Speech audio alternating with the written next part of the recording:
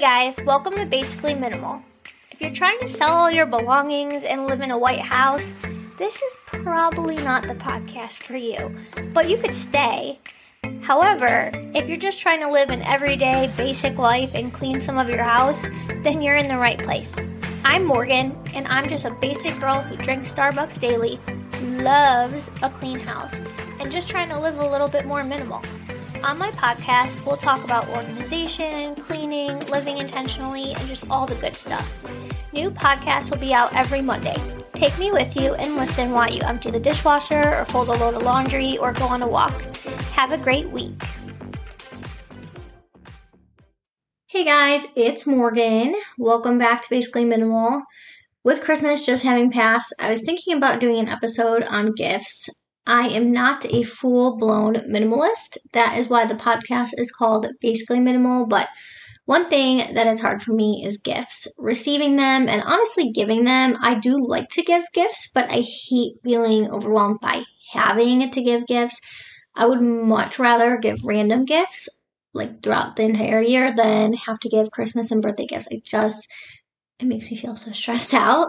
Especially being on a budget is just so hard for me. But the podcast today is about receiving gifts and what to do with gifts that really don't fit into your home or your life.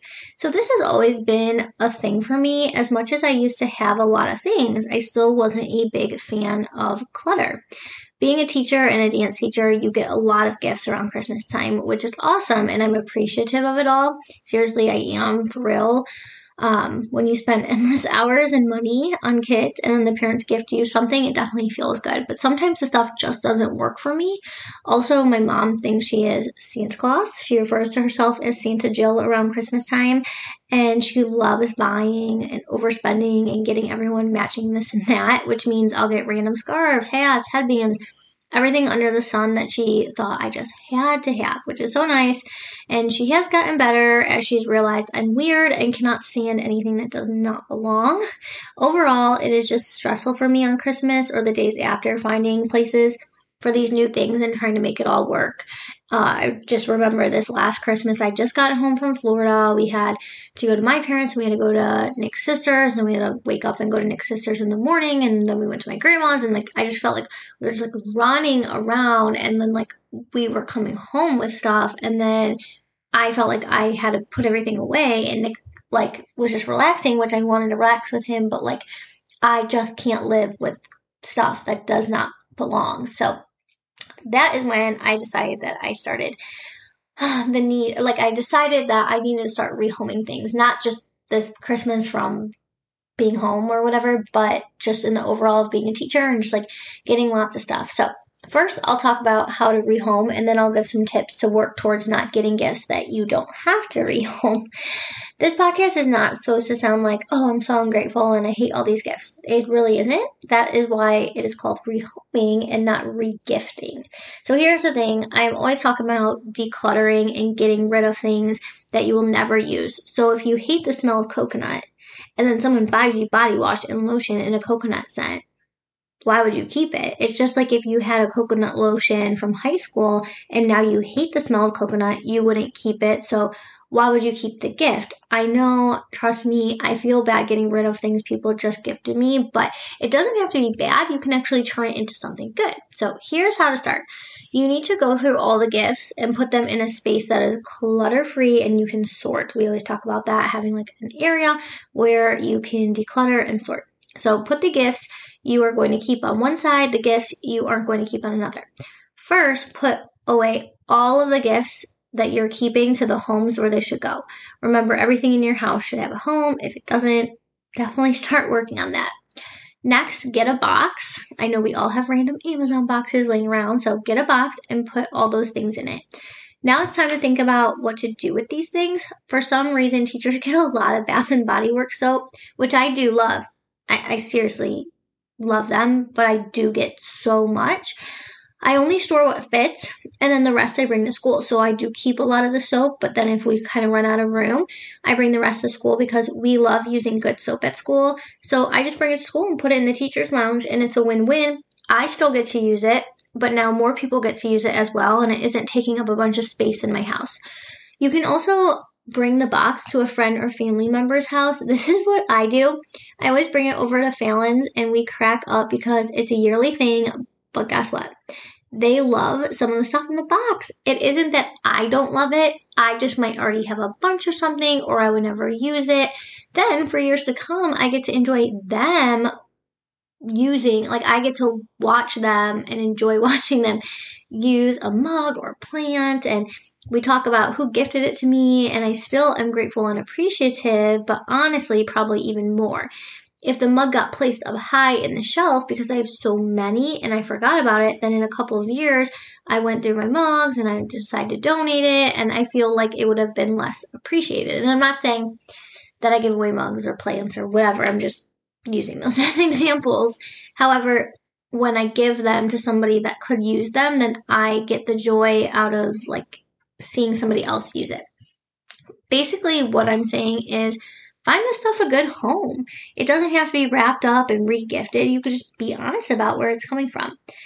Now, it's hard for me to navigate how to tell people I live a more minimal life now, especially when I'm a teacher and they barely know me because their kids are in kindergarten. And again, I'm extremely grateful for any gift I get. It is easier to set boundaries with families, like your own family. So if you're honest with your family over the years, then they slowly get it and they start gifting you things you could use. I personally tell my family not to give me anything, but they just don't listen. And now they get me gift cards to places I like, which I still think is personal because there are specific places that I actually like and not just a Visa gift card. They also get me cleaning supplies or house stuff that I'll use, which I think is just smart. So what you could do with your family or friends is give a list and make them give you one. That way you both know that you're giving and getting something that you want and use. You can also suggest doing something instead of gifts.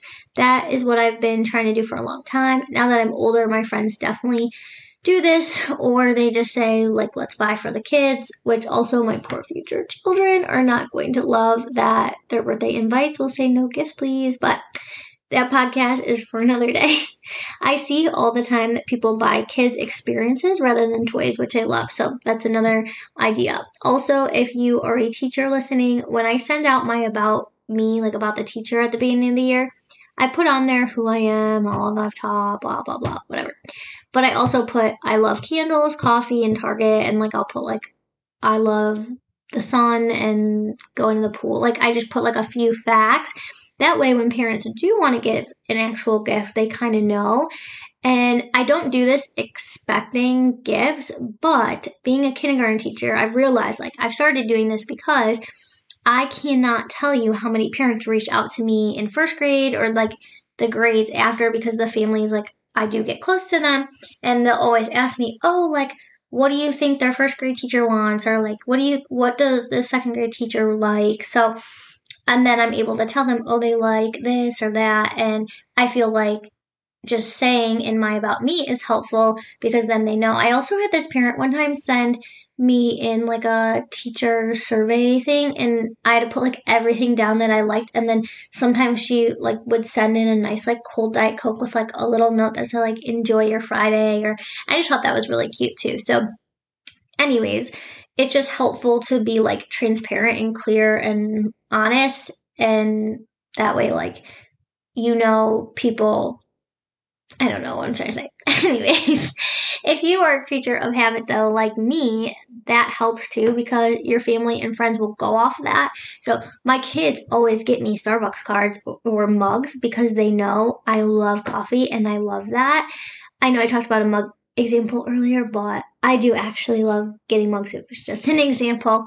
So again, I feel like this is the second week in a row that the podcast is kind of heavy, or maybe unpopular opinion. It feels a little bit heavy to me, but I just want our lives to be clutter-free, and this is a good way to do it when we get a bunch of gifts and have no space for them. So basically, just setting boundaries, or, instead of getting gifts, maybe talk about doing experiences going out to dinner together or something like that. So I know if you're a teacher listening, obviously it's great when the kids get you gifts anyways, but you can just rehome them to a good home if they don't work for you, because of course you love that, and of course it's so nice to feel appreciated, but sometimes it just doesn't work out like it doesn't work out for you. Sorry, I'm like choking on all my words today because I'm trying to drink coffee and my throat is all froggy. But what I'm saying is that sometimes it doesn't work out like the coconut smell, you know? Like if you just don't like a smell, you're not going to like it just because you got a coconut candle. So